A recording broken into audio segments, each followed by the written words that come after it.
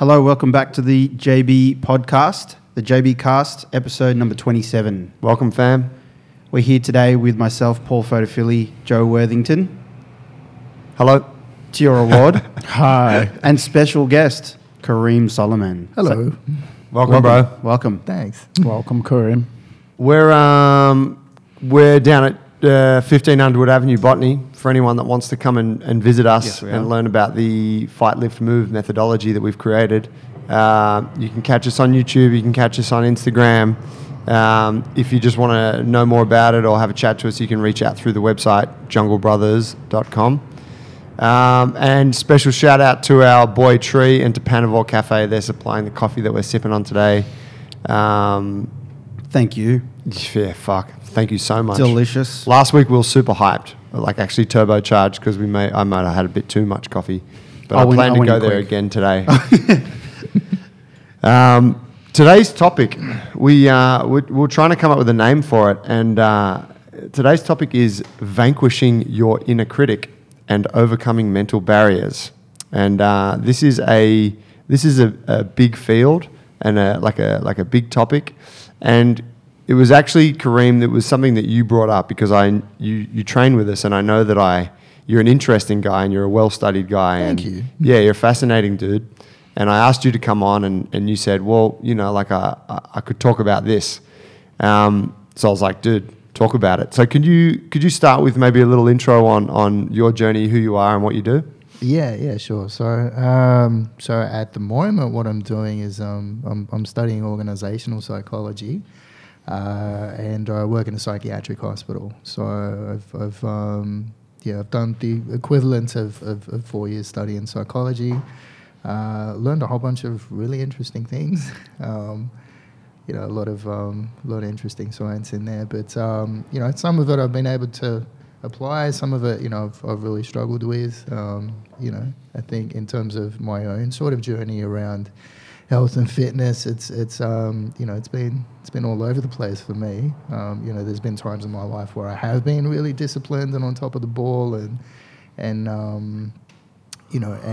able to sort of stick to routine and that sort of thing. But it's sort of come and gone over the course of my life. But it always has been an interest for me. So I think going back to high school, I got my Cert 3 in fitness instruction when I was in year 11. So I didn't know that. That's cool. Didn't know that. Yeah. So it's So you're very well educated. So what we were learning back then is very different. It's the same shit. Honestly, I felt like I rocked up here and had to chuck out half the textbook. With The whole textbook. No, definitely a very different way of doing things here at JB Brothers, which I've just been, psyching up in my journey. You have been. How'd you find us? And what drew you to? Really interesting story, actually. Yeah, I was in Thailand. I went to Thailand to train for a couple of months on Soi Thai Jed. That's where Tiger Muay Thai is, and there's a whole bunch of fitness gyms. There's a bit of a fitness mecca Full of ass kickers. in Thailand. And one of the guys I went on a meditation retreat there actually, and one of the guys I met on meditation retreat he was also training at Soi Thai Jed in Phuket, and we just got to talking a bit, and it was pretty much on the same wavelength as me when it comes to sources of information, so this guy was just we're vibing on that level, and he's like, look, if you're in Sydney, you have to check out Jungle Brothers. Who was it? So this guy's name is Robert Beale.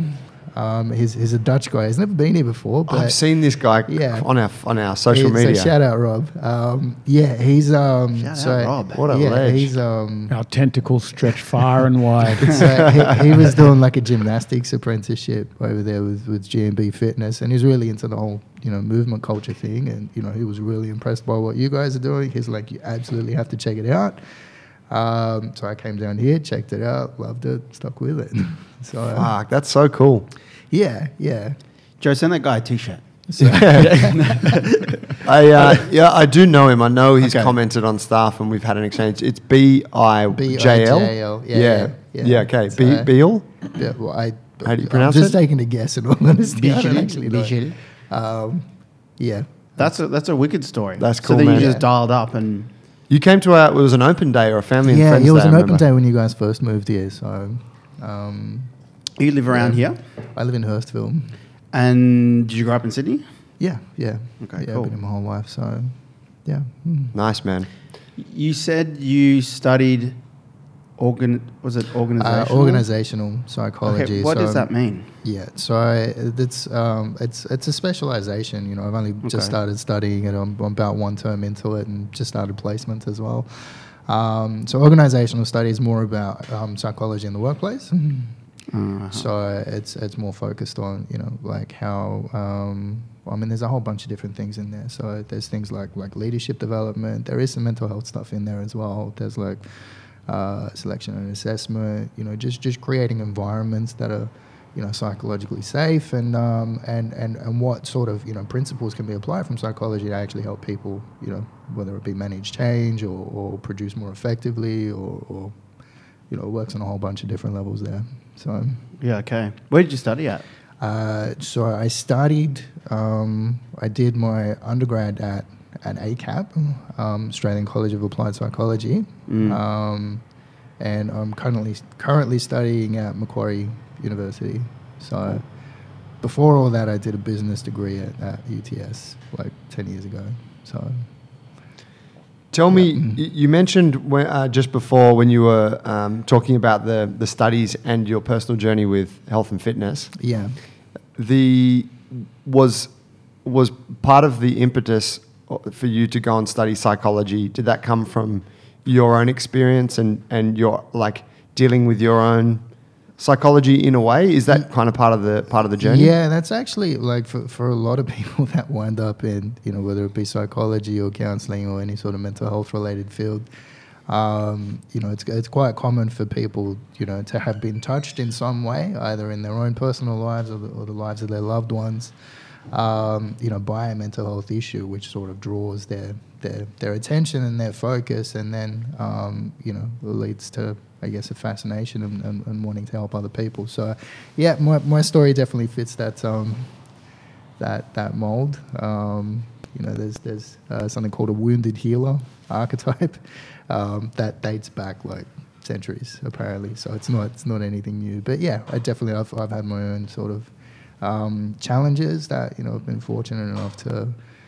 you know, to make it past. But, you know, It makes total sense. Like if you want to deal with somebody that has already travelled the path that you're going through successfully, and we get it all the time in our gym, Yeah. even with the coaches that have been through tough times, come out the other end, and they're fitter and stronger for it on a physical level. Yeah, And yeah. people are drawn to that person because they're like, oh, okay, there's a journey there. They've gone to places that I'm going through now, and they've overcome it, so they've got an answer. Yeah. Look, I mean, it definitely facilitates empathy. So, you know, when you understand what someone else is going through, having, you know, lived that experience, and when the other person assumes that you understand as well, you know, when they can, you know, they have some sort of idea of, you know, where you've been and what you've done. Again, the assumption is that they're going to take you more seriously.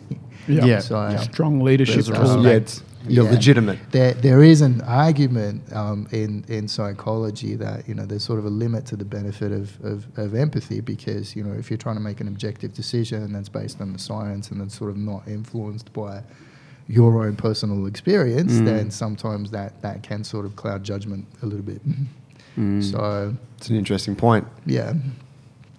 But no, I mean, in terms of just talking to people and connecting with people, absolutely, you know, it helps. So, you know, on that, what would be? Could you talk a little bit more on the fitness journey for you, and maybe what the struggles have been? Because you've alluded to that. But what is what's been the hurdles there? Sure. So, well, I guess from a young age, you know, I was an overweight kid. So somewhere along the line, I don't even know how it happened, but you know, I think I just ran around a lot at recess and lunch, and then, you know, wound up on an athletics team, doing sprints. you know, and I was still like a pretty big guy back then. So, you know, it was a little bit weird to see, you know, one of the bigger guys on the street. Usually it was the small little skinny kids on the spread team.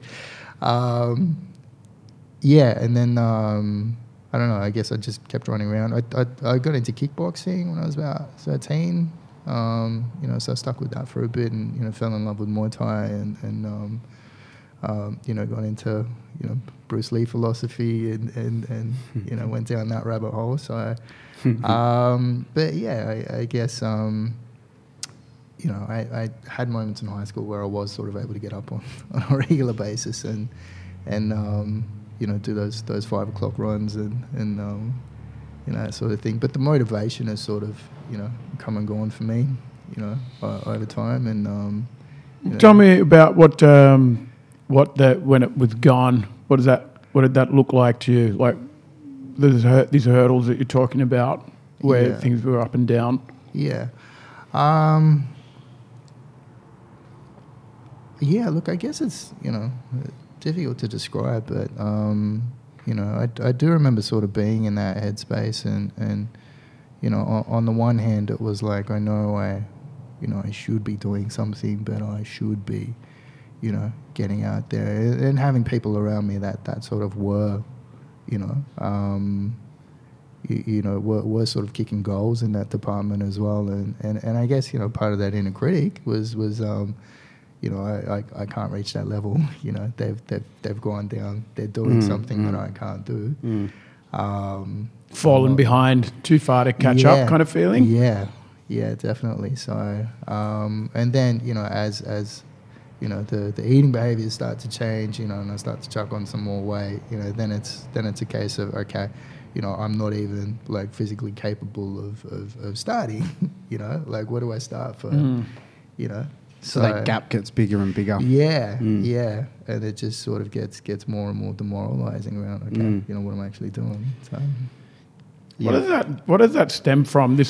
So dealing with your inner critic and comparing yourself to others, is that because they seem like they're two different things to me, but are they one in this? Is it one and the same thing? Is there something that you're dealing with inside your? I mean, obviously. Yeah. So, really, you know, what I've come to learn since is that, you know, there's you know, we were talking about this beforehand, the shame emotion. So, shame is you know, when we talk about emotional awareness, you know, like if you're angry or sad or happy, you know, there's some emotions that are pretty easy to sort of recognize. You know, shame is one that's a little bit more difficult, and it's really pervasive in that, you know, it can sort of wind up, you know, influencing major decisions in your life without even being aware of it. And the way I conceptualize it is that, you know, when you are feeling shame, you know, it's able to feed that inner critic, you know, so it influences the thought pattern in a direction of you know, I'm not worthy, I'm not, you know, I'm you know, there's again feelings of inferiority, you know, there's this comparison between you and what everyone else is doing, feeling like not capable. It's a really not capable, but you know, a lot of it sort of revolves around judgment.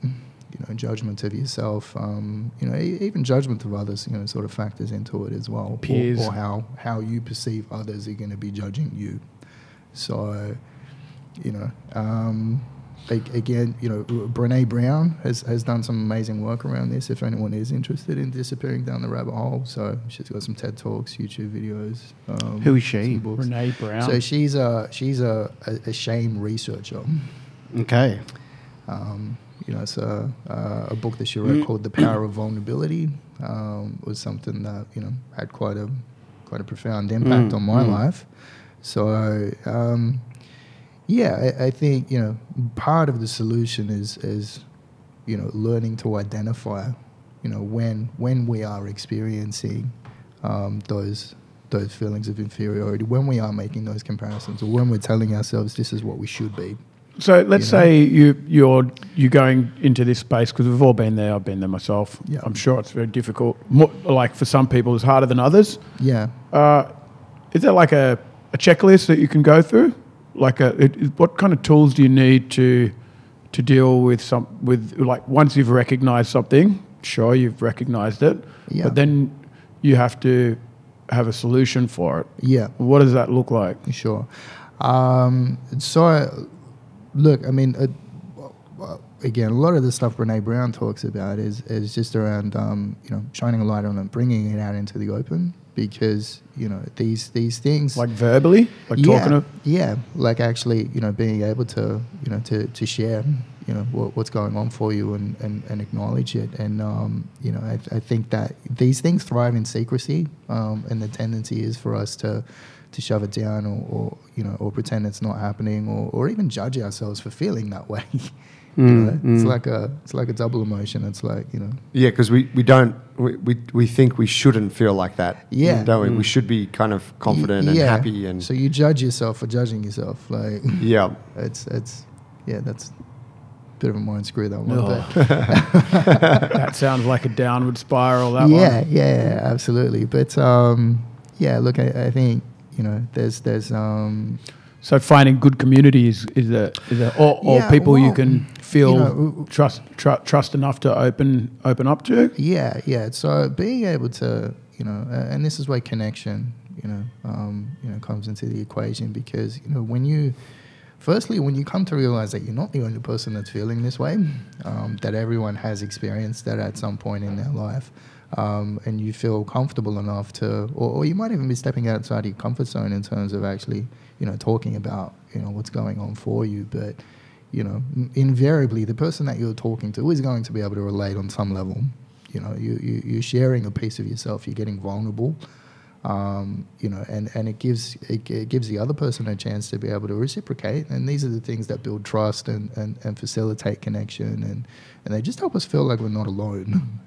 I think, sort of the antidote to this comparison that this is how normal people behave and I'm like way below the line is to understand that no, this is, everyone does have this thought pattern to some extent around, things that they feel like they're just not good enough in, How do you know on that? Because I'm guessing if we go to the other end of the spectrum, well, not the other end of the spectrum, but the other side of the argument, perhaps, which is that like you have to have an amount of, you can't just be infinitely sort of confident, right? Like there has to be an amount of, oh, maybe I can't do that, or maybe I'm not good enough yet. Well, how do you know when it hits that point of Not useful. yeah, and it's unhealthy or and I guess this is one of the things I've sort of toyed with, because you're absolutely right. There is a flip side to this paradigm we're discussing here. On the one hand, this idea of humility, that when you experience shame, like say for example, if you are getting a little bit big for your boots, being able to connect with a level of humility and maybe having a failure can be a good thing for you. Just to remind yourself that you are human, that none of us are perfect, and being able to sort of acknowledge that there is that room for growth, there is that there is that knowledge that other people have to share with me. There are still things I can learn. There are still places that I can grow to.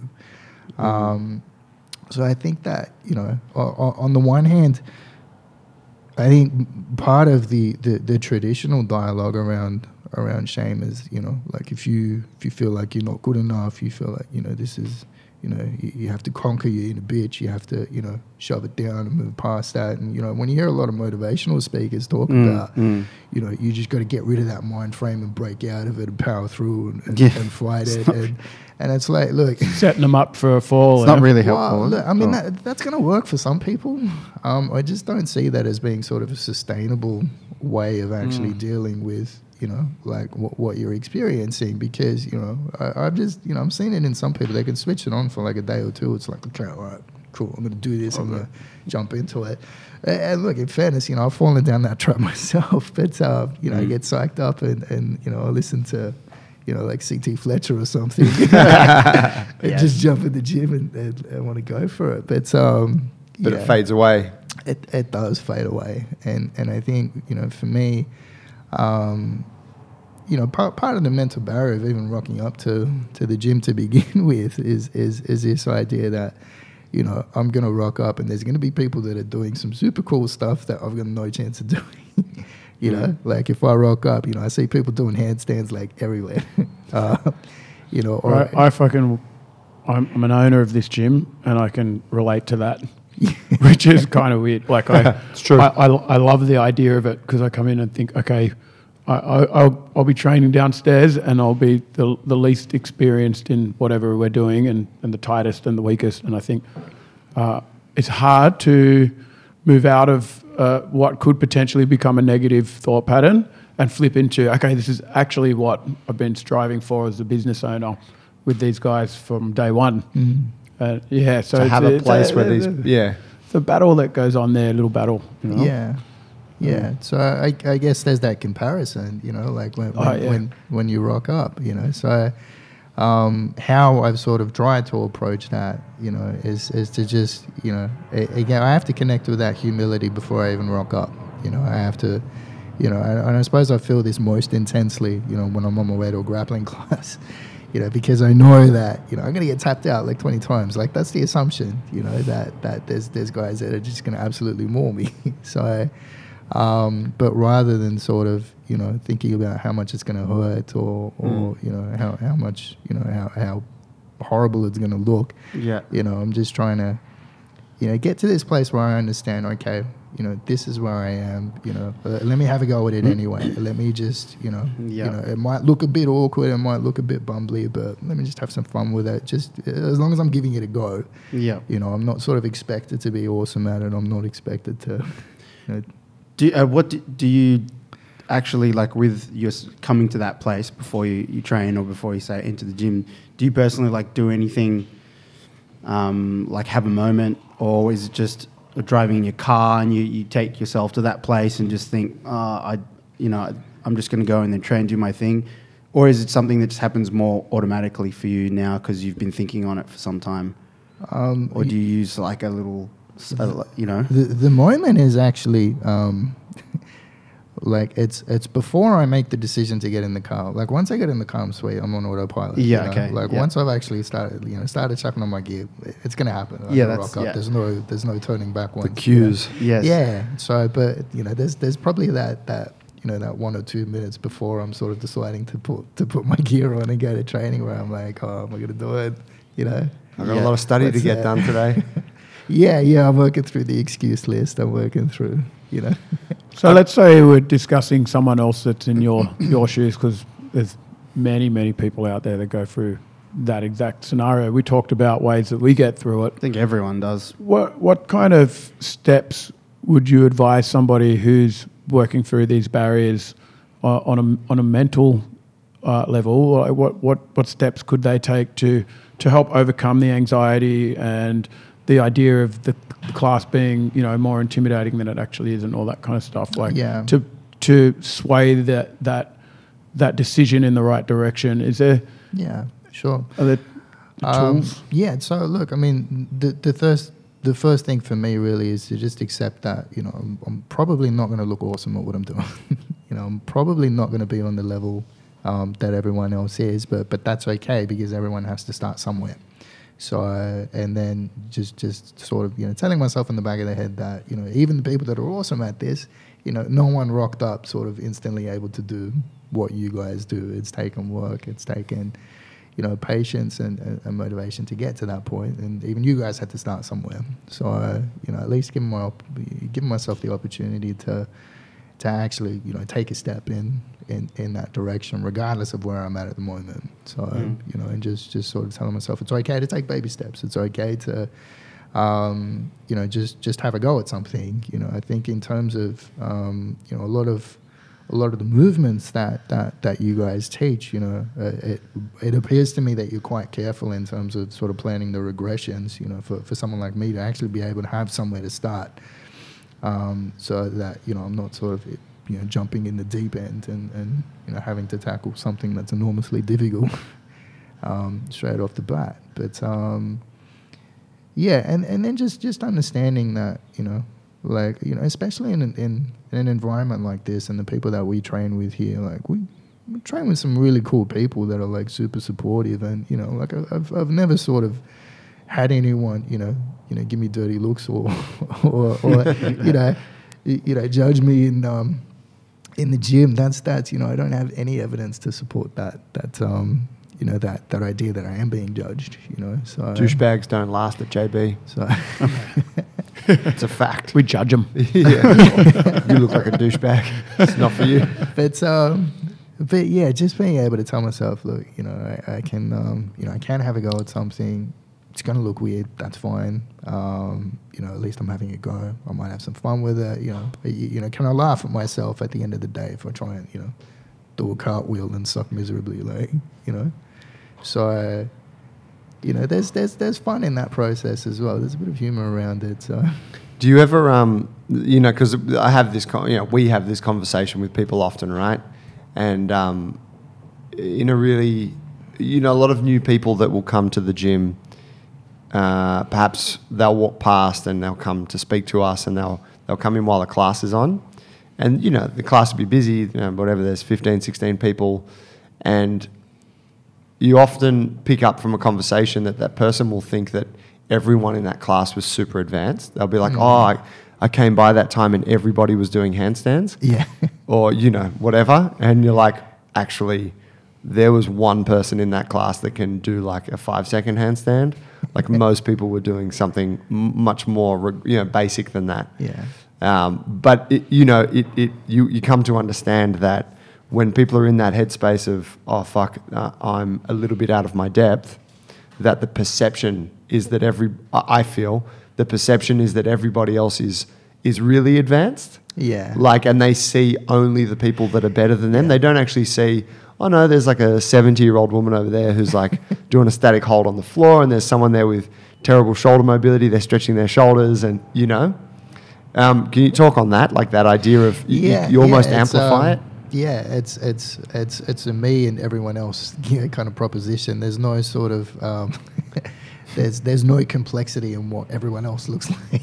Do you know what I mean? Yeah. So just above, and that's again, when I'm just stuck in my own head, I'm not willing to acknowledge that there's other people that are on different levels. I see someone doing anything handstand related, I'm like, oh shit, that 10 times better than me. Yeah. So but look, I think on a slightly different point. This is where some of the body image, stuff ties into it as well, because it's quite easy for me to get fixated on sort of, okay, I am, this size or this weight, like physically it's impossible, and have that sort of narrative playing in my head, even though there are, I'm seeing video evidence of people my weight doing some really cool stuff, so I don't really have that excuse anymore, but it's part of the narrative, around, I look a certain way, so I shouldn't, I'm not going to be able to accomplish, what everyone else can do. So, and recently I've been trying to get to a place where, and it's still very much a work in progress, where I'm just, I'm more focused on, I want to be more focused on what my body can actually do, rather than how it looks. So, when I come to a place like this and, I'm able to see what sort of gains I've made in terms of, say, squat depth or mobility or things that I couldn't do before that, that I'm slowly sort of making some progress in. It's more useful for me to be able to connect with that than to stay focused on, okay, I still look a certain way, I haven't accomplished anything, I'm still the same weight, I haven't dropped anything, so... And what you're talking about there, it doesn't matter where you're at in your physical capability, you can always fall into that trap, because there's always going to be someone a little bit better than you. There's always going to be someone a little bit more ripped, a little bigger, a little stronger, that you'll be able to find out there, especially in today's world with access to the internet and the rest of it. So I guess that first step of just accepting where you are now is a strong one, and just being happy with what you got in your skin that you're in. Absolutely. There's a thing there that comes to mind, which is really evident in jiu-jitsu, and I have dealt with this myself ever since I started, and I'm better at it now because I've had to get good at it. But I know people starting off really battle with it, and it's the idea that you have a certain place within the team that you train with. So say you come and grapple here at Jungle Brothers, and you have training partners, and you have a level of performance against each of the people in the class that you accept. So it's like, oh, there's the bigger, stronger, more experienced person. They always kick my ass. It's okay. There's the smaller person who's newer. I always kick their ass. You don't consciously think it, but you just kind of subconsciously understand it.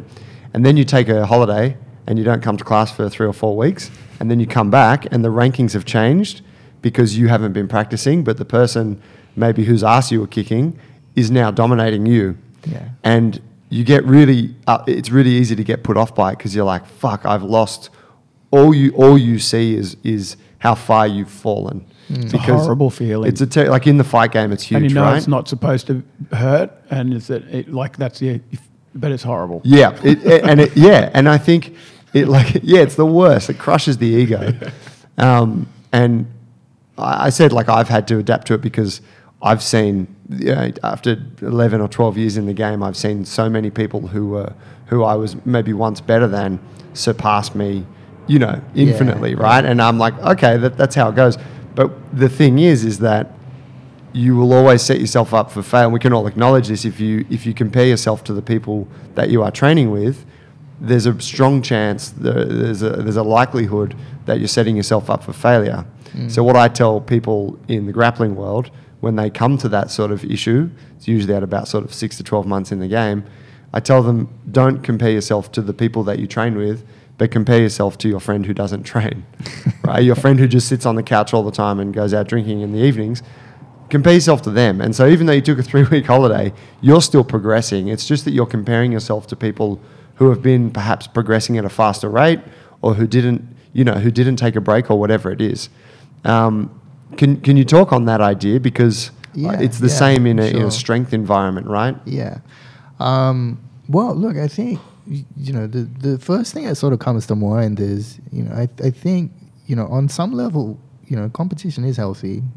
Competition does have the potential to, to drive us and bring out the best in us. So, it's a bit of a balance between how much you're sort of able to connect with that and this, this motivation to want to get better on account of, of someone else. And I find that, especially within the realm of martial arts, that's where, it's most prevalent. So, but yeah, you absolutely can get to a toxic level of that where it starts to interfere with, your own individual progress. And I think, when you look at, your journey as a whole, in any sort of given skill set, especially when you're starting to reach, like a more advanced level of it, there's going to be ebbs and flows in your own individual journey.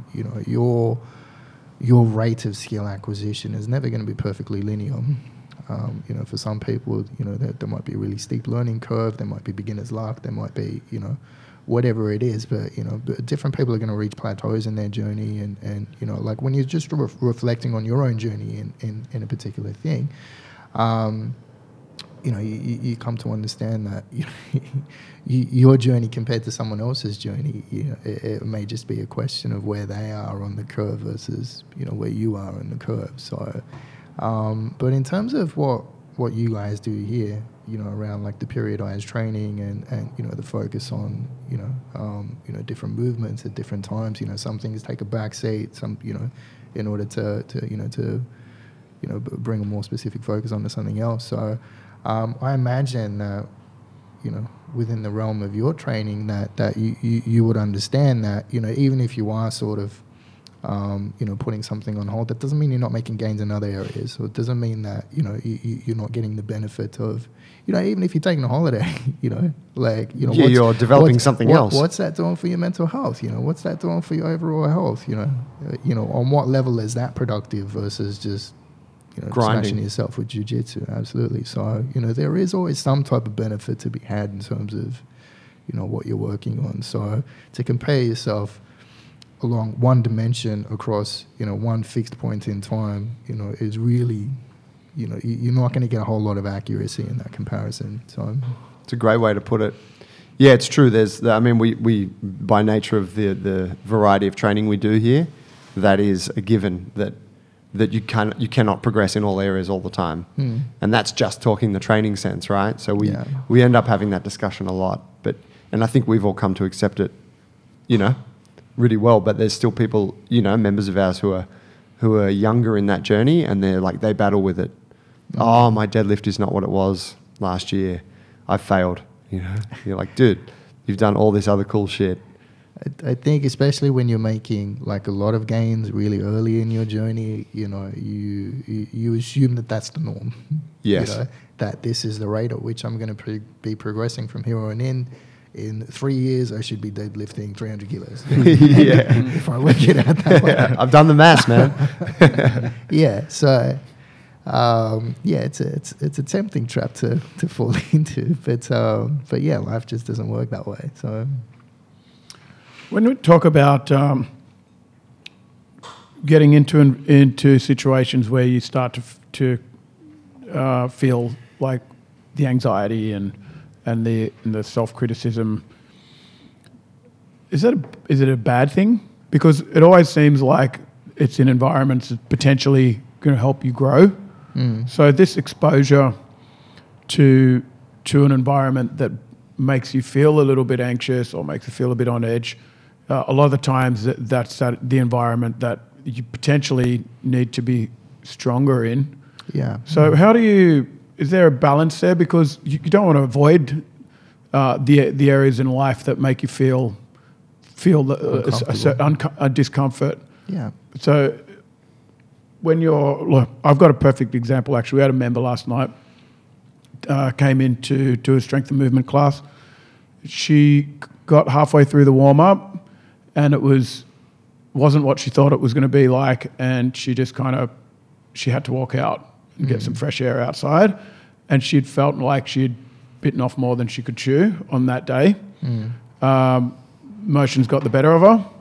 What would you...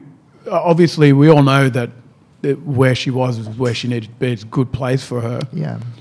But how do you go about reintroducing that environment at a rate where it's healthy for them and not going to have that continual, just feeling like shit every time they come in and not being able to get through it? Yeah, sure.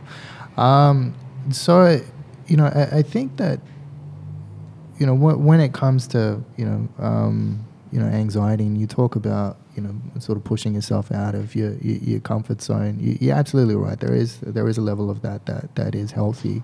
But there's a difference between sort of pushing yourself just outside your comfort zone versus, jumping in the deep end. And so, I think, for me, and this was, an insight that funnily enough, I gained in a yoga class. How dare you? Yeah, I know.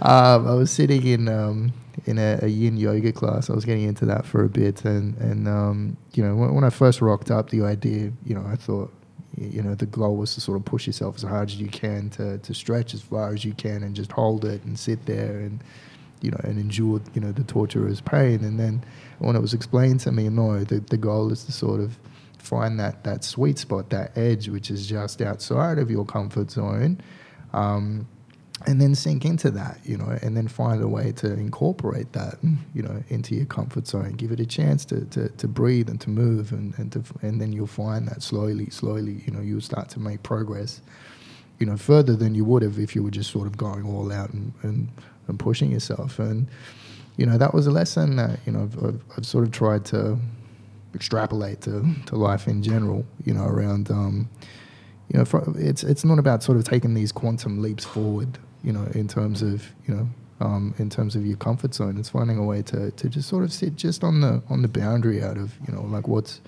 starting to bring up that heart rate for me a little bit. What's starting to induce a little bit of anxiety, and then sitting there, not feeling obliged to sort of go further, but just finding a way to just sit with that discomfort for a little bit, and then seeing how you feel. Do you want to push it further? Have you had enough? Yeah, exactly. So when it comes to anxiety that you would feel in a situation like in this environment, I think the first thing that that you've got to do is just sort of regulate the physiology.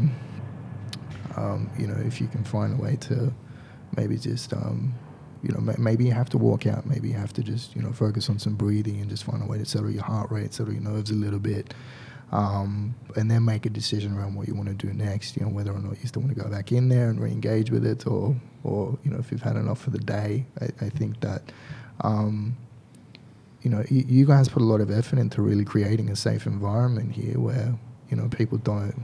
I've never sort of been forced to do anything in here. It's always like, okay, can you do this? Do you want to have a go at it?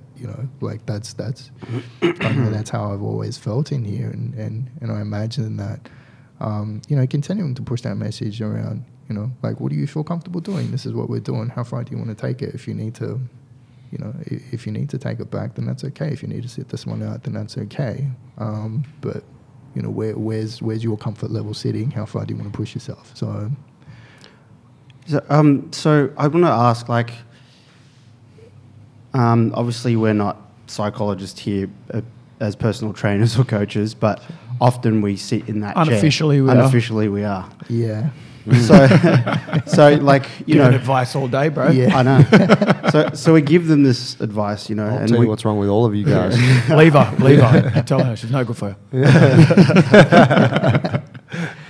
So, we try to provide that environment, and we're getting people to push that comfort zone, that barrier, and then say, for instance, in this case, they step too far, we encourage them to just come back a little bit and then rebuild, etc. So we're giving a lot of people like that advice to keep them going, to keep them in the game and moving forward. Sometimes it can feel like we're just putting a Band-Aid on the situation. Yeah. So, everyone's got a level of anxiety and feels what we're talking about here today to different degrees of different dosages. But, you see people who are, I can see like there's more work to be done there. There's deeper questions and issues that they're not dealing with or that they probably need to address. And, this goes back to whatever your upbringing, Yeah. Your influences, yada, yada, yada. I guess, my question is like, Ed, what's your advice what's your perspective on that? I mean, only in extreme cases I'll say, you should talk to a professional, because Sure. I can only just help you in these moments. But Yeah. what I'm trying to get at? I totally get that. Like, yeah, all the absolutely. motivation stuff's cool, but you kind of got to go to the deeper question. Yeah. So look, For the long-term in game. in all fairness, I'm probably a bit biased on this, but I'm the type of person that thinks everyone has work to do on that level. Yeah, I agree. And that like when we like part of my vision is when we talk about physical health, there's you can differentiate between who's sick and who's not, but within the subgroup of who's not sick, there's still a whole bunch of work on your physical health and varying levels of physical health that can be done, to improve your physical health. So, mental health really isn't any different. You can differentiate between who's sort of really struggling with something and who's not. But again, there's still a whole bunch of stuff that you can be doing, even if you're not struggling on that level, to improve, your mental health. And I think in terms of sort of differentiating between, whether or not you should be referring someone on to someone else or how to handle that conversation, really the question that springs to mind is, this particular issue that you're describing, how much of an impact is it having on your life? So, is this affecting your work? Is this affecting, your relationships? Is this affecting, your day-to-day activities? If it's interfering with that on any level, then you should be looking at it more seriously. But if it's something that sort of, pops up from time to time, you're kind of aware of it, but for whatever reason, life is happily plodding along. You're doing everything that you want to do.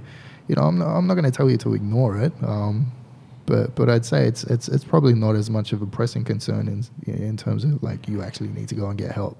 Do you know what I mean? Yeah. Totally. So I feel like the best thing that you could do in that sort of situation is just not even have to feel obliged to give advice or anything like that, but create a space where, people feel comfortable enough to actually tell you what's going on for them. Like if you're able to build trust on that level where someone is able to connect with you and share some vulnerable stuff, that alone has a healing effect.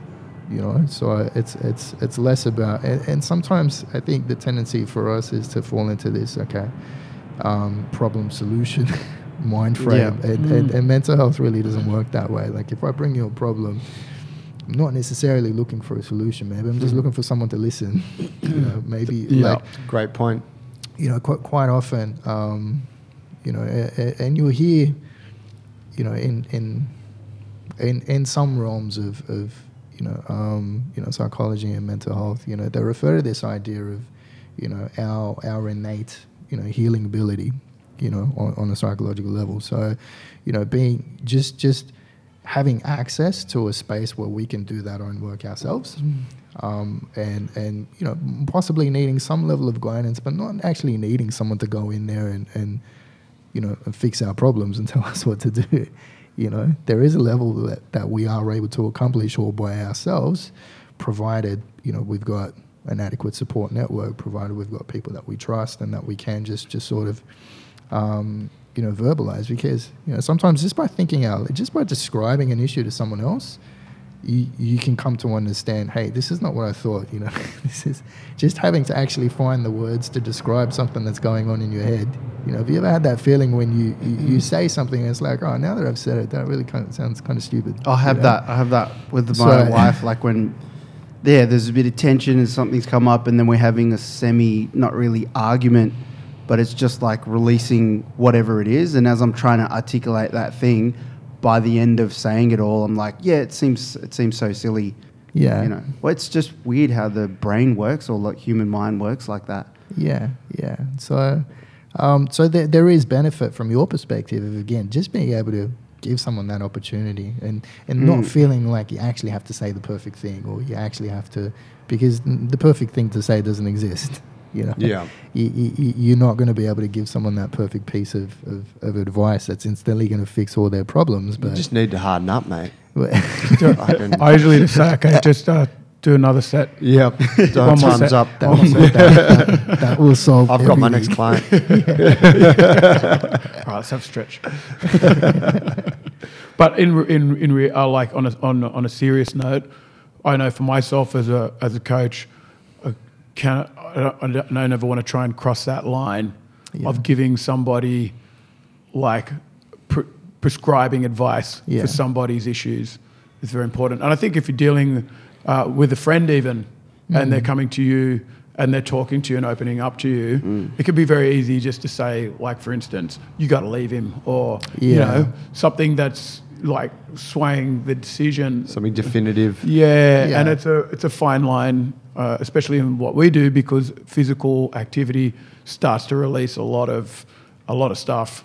Yeah, no, I totally get that. So I almost feel like in that idea of sort of personal development, that people often start with the physical side. They start with training, and then once they sort of get a handle on that, it sort of starts to go into towards lifestyle and habits and mindset and all those more emotional things, or less physical things, I suppose. So it's like a pressure valve. Yeah, just releases. And it's true. You do encounter a lot of that where you're like, "Oh shit, I didn't know we were going to get to this point." So when we're talking about, you mentioned just like physical health, and you can continue to work on that and better yourself at it. You can do the same with your mental health. Yeah. What kind of practice does that look like? So we've talked about just talking to others and being in a that environment where you feel you can share, we can like connection.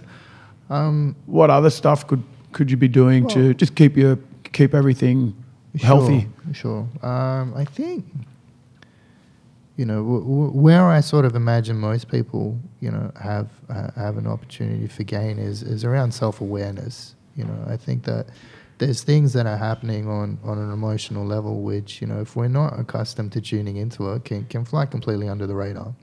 So, say for example, when going back to the shame thing, you know, it's a difficult emotion to be able to identify. You know, like, you know, and it's pervasive. Like, you know, if you think about, you know, there are people out there that sort of make life decisions, you know, based on shame. It's like, okay, you know, what subject am I going to sign up for at uni, or what course am I going to do? Do I want to be a doctor or lawyer to make, you know, mum and dad happy? You know, what's going to bring, you know, most money? What's going to bring me, you know, respect? You know, these are things that you wouldn't even, you know, on the surface of it, you wouldn't even suspect that you've been influenced by an emotion into a thinking pattern that's affected the rest of your life. Do you know what I mean? Yeah, totally. So being able to identify, you know, what those emotions are and when they actually do come up for you, you know, is a great starting point, and just sort of really asking yourself, you know, how you feel at any given point in time. Because the more that you're able to check in with, you know, how you're feeling, the more you can come to understand what type of influence that's having over your thinking patterns, and actually start to get some distance from it, so that you're not sort of accepting your thought patterns as gospel truths, you know, all the time. You understand that, you know, like thoughts are thoughts, they're fallible. They're not sort of, you know, an instant reflection of who I am at any point in time. They can be influenced. So, you know, I really think that building self-awareness is a great first place to start. What's a tool, or what are tools that one might, you know, would you say journaling or meditation? Yeah, both those things come Okay. to the top of the list. Absolutely. So, yeah. They're great tools. Yeah. Tell me more about your interpretation of. Sorry, Paul. Oh no, I was just going to say, like, just on the self-awareness thing, I get that those are great tools and I use them too, but then I see the dangers, the things that are built into this world that keep you in between, from being self-aware. Largely the overstimulation of people looking outwardly towards the world with social media, etc., and just shit. I just find, even me, and I feel like I'm pretty aware of all this stuff, I can totally get caught up in being distracted. I jump in the car, I put on my podcast, and I do that like habitually. And then some days, like last night, I got halfway through and I was like, why the hell am I listening to this for? I've actually got heaps of shit to deal with in my mind. I switched it off and I had some good time with myself. But, you know, I'm like 36. Like, there's kids out there that don't have that level of awareness. And I mean, it's cool. I just thought I'd comment that it's hard for people to have that time or that maturity to stop. And because I feel like if they sat in a room alone, they'd come to some of these conclusions. Yeah. No, I agree 100%. But, you know, I think, firstly, in terms of what you're describing and actually sharing, you know, your struggles around there, that, you know, that's a message that a lot of people need to hear. That, you know, I mean, you know, from sitting in my chair, you know, like, it's quite easy for me to go into a place where, like, you guys, you know, you guys all have it together. You know, how wrong you are. You guys are all doing really well. You're super fit. You're doing this. You're doing that. Killing it, bro. Like, exactly. So,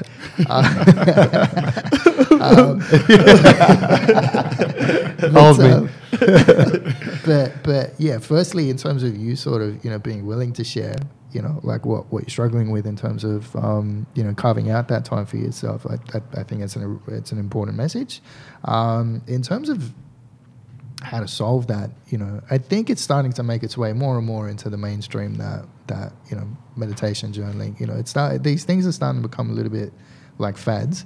But that doesn't mean there isn't any benefit in it. It's just becoming, it's just becoming more accepted. It's making its way into the mainstream that, you know, we do actually need to carve out some time for ourselves to engage in these self-care activities. So I think, you know, that's going to be an ongoing challenge. And as that we continue to evolve as a society, that's going to become more and more acceptable and more common and more, you know, like top of mind in how we approach our necessary lives. as well, considering what Paul was talking about, the overstimulation and access to information nowadays. Absolutely. I was listening to that Naval, what's his name? Ravikant. Ravikant the other day. He was saying something. It was on the Joe Rogan podcast. What's he?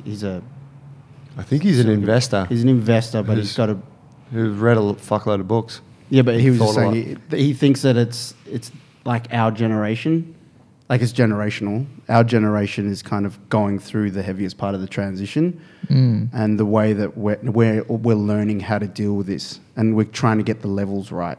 Yeah. Between we've got the technology, we've got exposure, we've got All the anxiety information. levels. Yeah, all the information just overloaded, anxiety levels, suicide levels just skyrocketing, and then now we're trying to find the solutions for it, and Yeah. we'll figure it out as a human race. He's very optimistic. He is. Okay. No, I haven't checked out that podcast yet. It's but- cool, man. He has a good quote from somebody else. I don't remember it exactly, but it's along the lines of the majority of man's problems come about because he can't sit in a room by himself for an hour. Yeah. So Yeah. Yeah, I can relate to that. Journal. What would you advise someone writes in a journal? I actually really like Joey gave me a template of I don't know where you got it from, but this one here. I have had a bit of a crack No. at that journal. Okay. It's been a little bit more difficult for me to connect with that, but yeah. Look, I still remember the template you gave me. It was really simple. It was like, okay, just a set of questions that you go through every day. So, firstly, how did you go today? Like what did you do well? How do you think you went? Number two, what are you feeling heavy about? Number three, what are you feeling light about? Number four, a few things you're grateful for. And then number five was like your goals for the next day. The goal thing, I've kind of struggled with. So, I changed it to, what are your plans for the next day? Because plans seems a little bit more flexible, and I'd keep beating myself up for writing goals every day and then not doing anything. It's an about it. expectation, isn't it? Yeah. Exactly. Yeah. I'm like, Yeah. okay, this is not working for me. This, Yeah. So, Cool. but one thing that's again something else Joey gave me was he encouraged me to answer the question, why do I train? And that was something that I stuck with for a while, and I got a whole benefit out of really connecting with the reasons why I'm doing something, especially if it's something that I have to try and motivate myself to do. So where that's actually really important is I've since learned some theory about motivation, through my psych studies. So it's a little bit heavy, but I'm happy to share with you guys if bring it. that's It's a Please heavy do. podcast. So, yeah. So one of the more, one of the most recent theories of motivation is something called self-determination theory. And the idea behind it is that, the central sort of distinction in motivation is what they call controlled motivation. So these are things that where, the behavior is sort of contingent upon, something else happening that's external to us. So, in some cases it can be, a reward or a punishment, versus autonomous motivation. So these are things that we can rely on within ourselves, to be able to, motivate us to engage in a behavior. So I think, when we talk about, say, control motivation, if you were to engage in a fitness activity and someone offered you money, you would do something that you don't want to do for money or or for some type of reward. Or if someone said Anything. or if someone said, I'm going to kick your ass if you don't do this, again, reward, punishment, it works on that level. There's another part of that's called, it's like a continuum. They try to describe it as a continuum between, controlled and autonomous motivation. So at the other end of that continuum is what they call intrinsic motivation, where, you do something because you like doing it.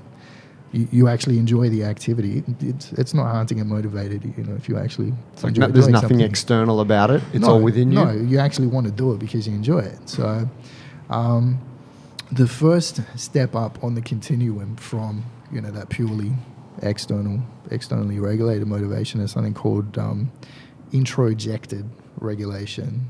So what this means is that it's not so much about someone else that's going to give you, a reward or a punishment, but it's more about how you feel about yourself as a result of engaging in a behavior. If you perceive that you're going to be judged by other people for not doing something, then that's a motivation for you to do the behavior. So it's not entirely internal, because in the absence of other people, there's still not that motivation to engage in it. But if something makes you look good, or you get a sense of pride out of it, or you're trying to show off to someone else, this idea that somehow other people are involved with our own motivation to do a behavior because of how we feel. And that's where that whole shame piece really sits, because like if it's like, I have to exercise because I don't want to look horrible, that really feeds that whole shame piece around how we perceive others are judging us. So it's thought to be not an entirely stable form. Introjected regulation. So let's say we create a scenario here, which is quite common, I think. Somebody's driven by autonomous motivation, and it's exercise. Doctor said, if you don't start moving, you fucking die, or you know that you need it, but you don't like it. Can you move autonomous motivation? Can that transition into something intrinsic? And what's the steps involved in something like that? Sure, yeah, you absolutely can. So let me just finish off the other 2 points, because it sort of ties in together. So the next step up on that continuum from introjected is what they call identified regulation. So that's where you intrinsically value the outcome of what you're doing. You might not actually enjoy doing it, but in terms of what that activity means to you, the outcome is genuinely important to you. It's not a function of what someone else wants. It's not in any way affected by other people. So when you've sort of identified what things are important to you in life, that's when it's easy to be able to connect with the role that this activity plays in terms of you getting the outcome that you want. So I feel introjected motivation when I'm doing my tax. you get judged for not doing your tax. Yeah. So the next step up from that is what they call integrated regulation, and this is this idea that this activity actually forms a part of our identity. It's a case of this is who we are, and this activity, even if we don't enjoy doing it, is consistent with who we are, what we value, our lifestyle, what we present to the world. So, and this idea that if you didn't do this, like, whatever activity it is, be it exercise, you would notice its absence. You would feel really weird about it because you're not being consistent with who you are. So it's meant to be identified as the gold standard in terms of what sustainable motivation is, when you've been able to have a proper think about who you are, what your identity is, what your values are, what's consistent with that, and what activities are consistent with that. That's when you're able to get to that place of motivation. So they describe this process of internalization, so around how an activity starts to move along the continuum, which is what you were asking before.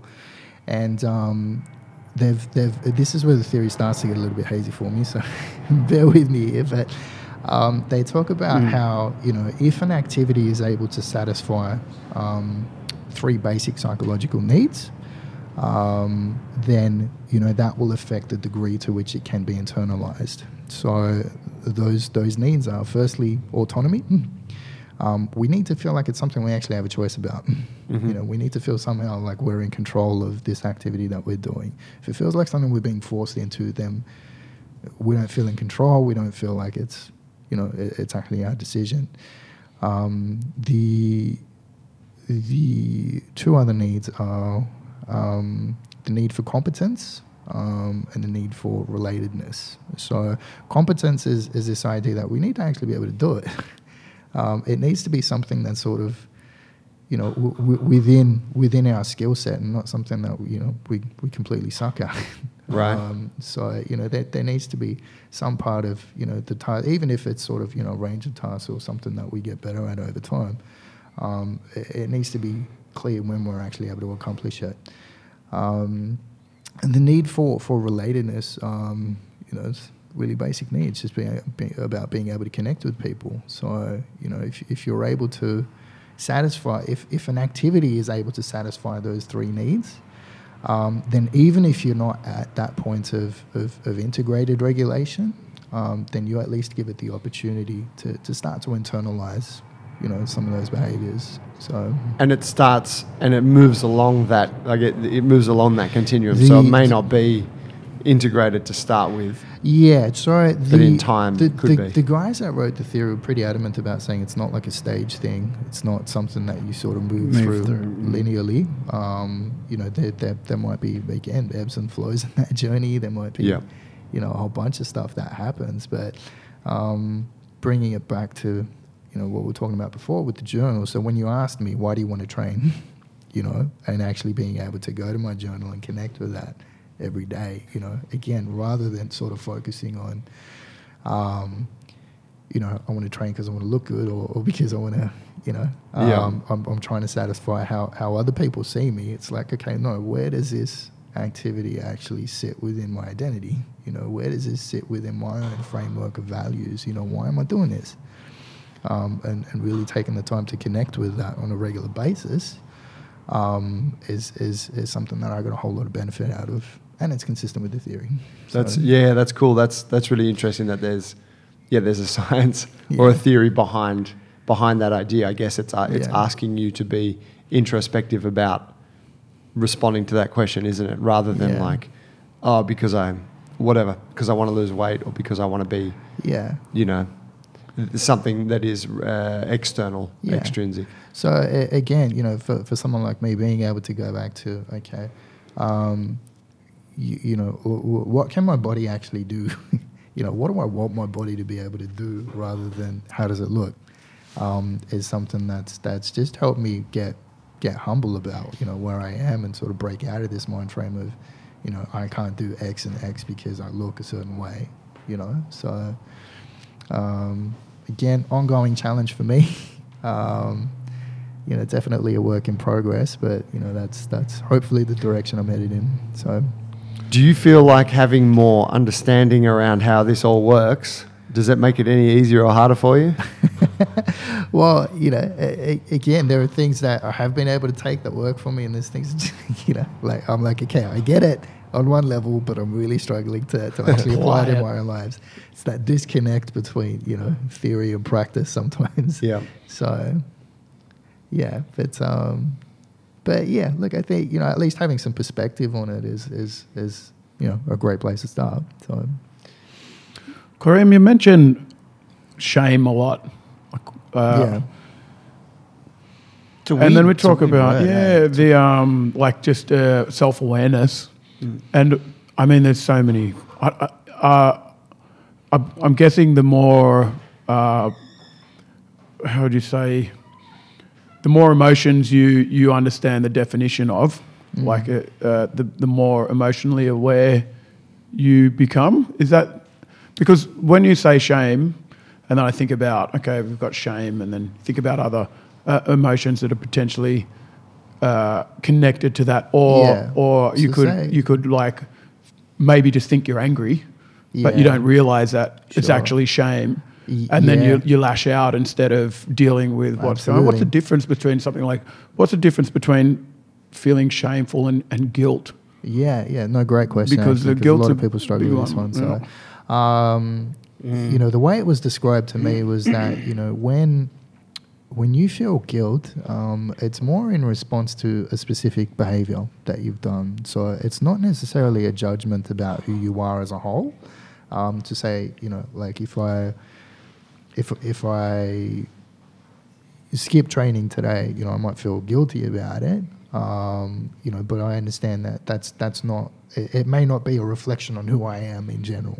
Do you know what I mean? So whereas if I engage in the shame pathway, it's like if I do something wrong, then that's a direct reflection on who I am. So it's like I'm a horrible person who doesn't train if I skip a day. So I think, it is easy for people to sort of get the two mixed up. And what you find is that, people that have been able to, that are better at sort of dealing with shame tend to engage with or tend to connect with their guilt, a little bit more often, rather than sort of mistaking it for shame. Because guilt, it's all emotions are impermanent, but guilt it's more of a temporary kind of thing. Is that you understand that this is something that it doesn't have its place in the broader scheme of things, that you've done something wrong and you probably shouldn't do that. Like if you've trying to come up with good examples here, they're just they're not coming to me. But if you've hurt someone, if you shouted at someone, say, like you might feel guilty about doing that, but that doesn't make you like an aggressive person that should be locked up. Do you know what I mean? That doesn't instantly make you a criminal. Whereas some people might, if someone has a habit of doing that, then it's quite easy for them to engage in feeling shameful about that. Does that sort of make sense? I get it. So it's more about perhaps repeated behaviours or maybe something that is more consistently part of your character that would make you feel shameful rather than a one-off thing, or it's kind of what you're pointing to? Well, not necessarily, because some people can feel shame over a one-off a one-off event.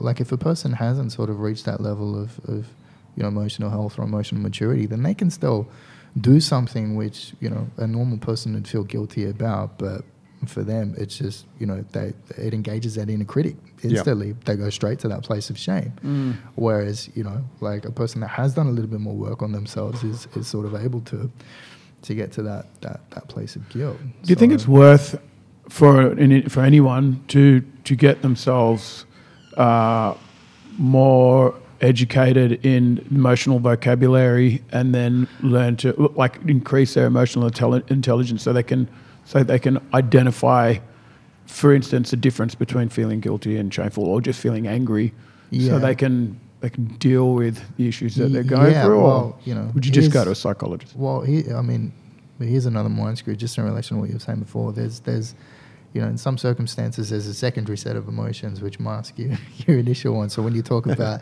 sort of not knowing what's going on and then getting angry, complex things, aren't we? Yeah, some people get angry because they don't know what the hell's going on, or because they're feeling sad and they're just trying to break out of that mind frame. It's another level of complexity to what's going on.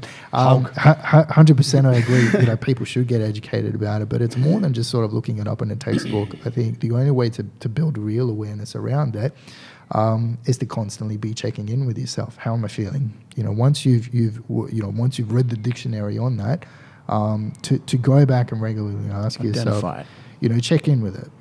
So because otherwise, if you're not on the lookout for what these things are, you don't actually know, when they're coming up for you or not. So and it could be dangerous if you're not identifying something for what it really is. So there's a theory that emotions are messengers of the psyche.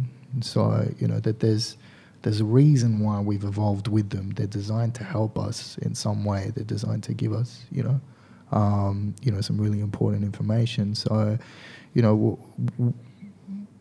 that being said, they're not always going to be entirely accurate or beneficial, because the environment's changed.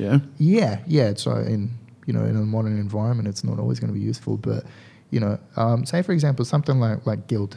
When we connect with why am I feeling guilty? It's because the idea is that in some way we're meant to correct our behavior based on what we're feeling. So if you were to feel guilty after doing something, that's your psyche's red flag to tell you, hey, don't do this.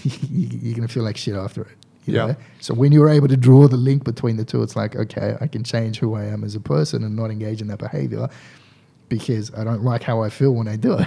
Yeah. So when you're, say, like if you're feeling sad, some would argue that the purpose of of the emotion of sadness is for you to reach out and to actually connect with other people, because that's what, evolutionarily is meant to, increase our chances of survival. So, it does start to get a little bit more complex, and, some would argue that the reason that we feel shame is to improve ourselves. The problem in today's society is that, quite often we experience that toxic level of shame, where it just takes it too far, and it actually interferes with, our desire to get better. It actually stops us from getting off the start line to begin with. Almost like when it becomes a chronic thing rather than an acute thing. Yeah. Right? Yeah. Yeah, that makes a lot of sense. Yeah, I mentioned the guilt thing because I've dealt with a lot of, especially one-to-one, just one-to-one coaching, like physical coaching, where I've done everything in my power to help somebody, and no change has taken place. And I know that I'm out of my depth, and it's not something that I'm capable of dealing with. I don't have the credentials, but it's always come back to the guilty eating, the guilty binging, the guilty skipping training and feeling guilty about this kind of stuff. But when you're dealing with emotions like this, I'm guessing that they have some kind of chemical reaction. If you're getting a long-term exposure to this kind of reaction, does it become almost an addiction? Ooh, probably getting a little bit out of my depth here, to be honest. Just tell us. Because it just seems like these things become habitual, and when things become habitual, it's very difficult to break out of those habits. There is a level of familiarity in terms of what we know about our own response patterns. Like when we get in certain situations, say someone might have a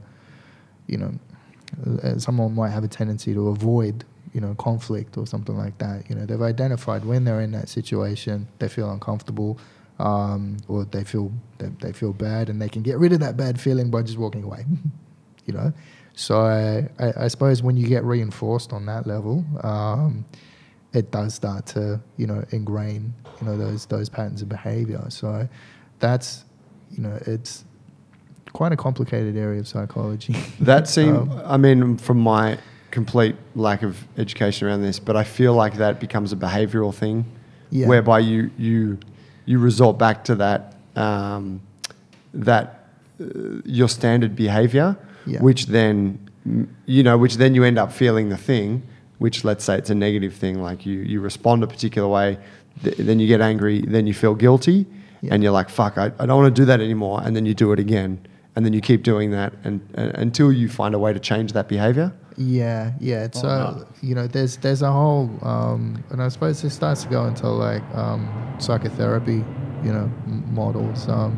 Where I work at South Pacific Private, they use something called a model of developmental immaturity, which basically takes a look at what your maladaptive coping strategies are. So how these things actually come about, and starting to trace it back in terms of their development.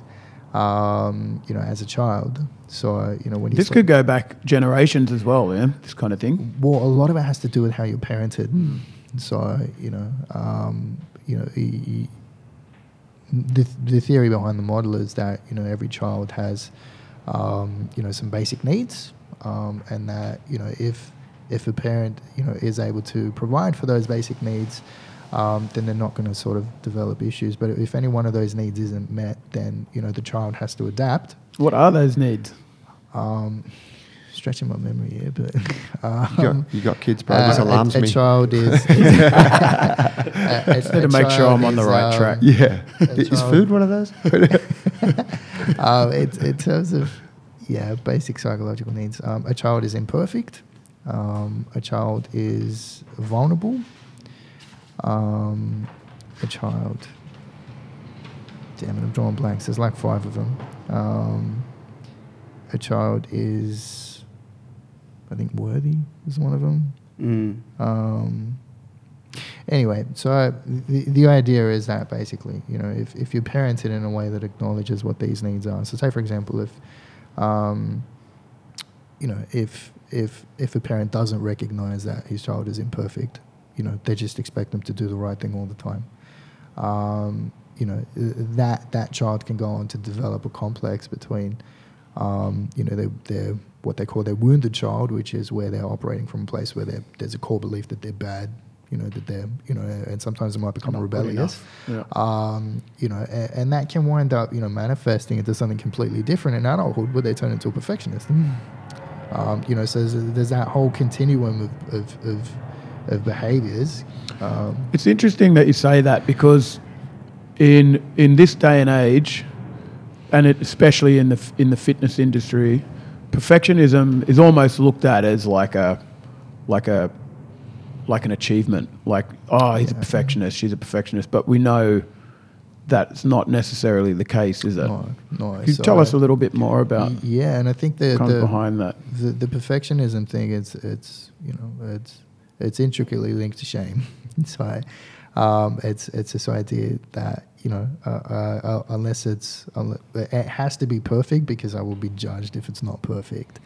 So I think where it starts to become a problem is for some people,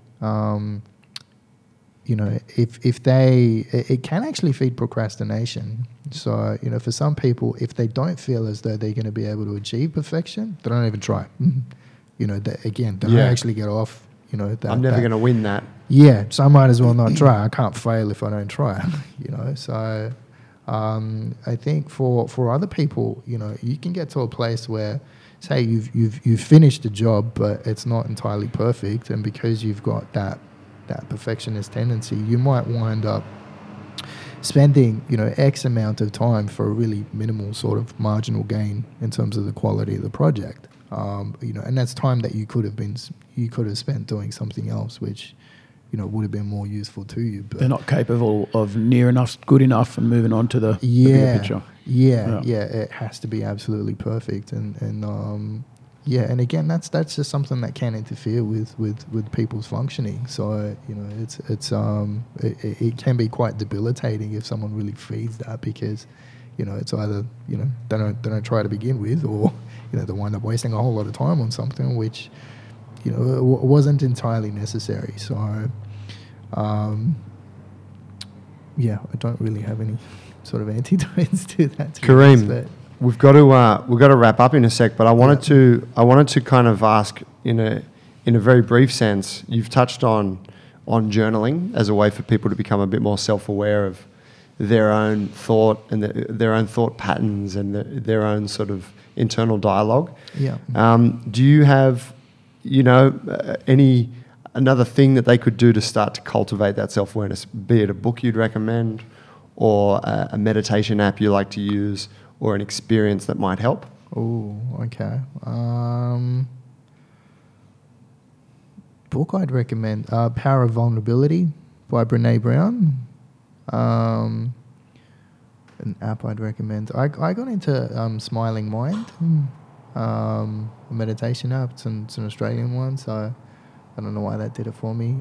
Sam Harris's new app called Waking Up. That's another meditation app, which I've played around with it a little bit, but he's got some quality stuff in there, and he's got some lectures and things as well that are attached to the app, so I would highly recommend that. What else around? Yeah, look, I don't have a whole lot around journaling, but I think It's a pretty good place to start, man. Yeah. I'd say the only other thing I'd offer with journaling is make it unique to you. If there's something that you need to connect with on a more regular basis. So again, in my example is, what do I train? If there's some other type of behavior that you're wanting to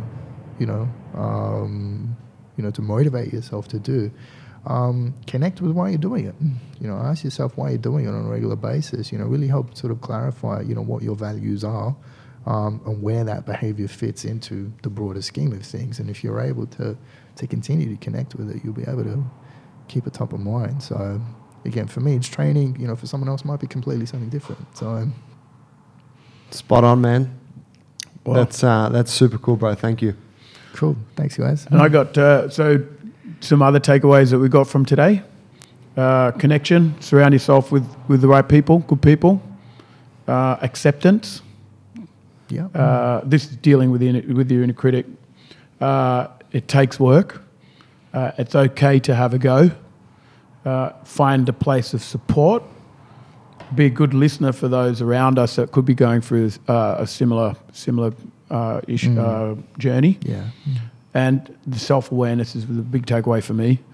And satisfy, autonomy, competence, and find the relativeness in what you're doing. Yeah. The 3 needs. Relatedness. Yeah. So Very nice. I might just take a quick moment to just like thank you guys for the space that you've created, because I think, you know, for me, this is like a really, you know, I've trained at a whole bunch of gyms in my life. You know, I've gone to a whole bunch of sort of commercial places where, again, with the whole body image thing, you know, it's been sort of difficult for me to engage with what they do. But, you know, I've over time developed this vision of, you know, what health is, what fitness is. That's not, you know, just about jumping on a treadmill or lifting some weights. And I think that, you know, with what you guys are doing, you know, it's you know, you're sharing your vision, you know, with me, and it's something that, you know, I wholeheartedly subscribe to in terms of, you know, I think the fight, lift, move thing really sort of, you know, encapsulates that as a whole, and you know, I just think it's really inspiring what you guys are doing, and I just want to thank you for, you know, creating this space and sharing it with me. So Thank you, man. Yeah, Appreciate thank that. you. Thank you. Love having you around, bro. Yeah, awesome. And thank you for sharing your time and knowledge with us today. Yeah, I all think good. there's a lot of people out there get heaps out of this podcast. Absolutely. I hope so. Thanks. Yeah, and congrats on the 135 kilo back squat this morning, bro. Appreciate it. dude. Jesus. Thanks for tuning in today, guys. We're going to wrap it up there. You can get us at junglebrothers.com. You can check us out on YouTube or Instagram. Yeah, if you want to know more about anything we're doing, just get in touch. If you like the episode and you have a friend who would benefit from listening to it, please share it with them and give us an epic review. Thanks, guys. See you next week. See you next Thank you week. again. See ya.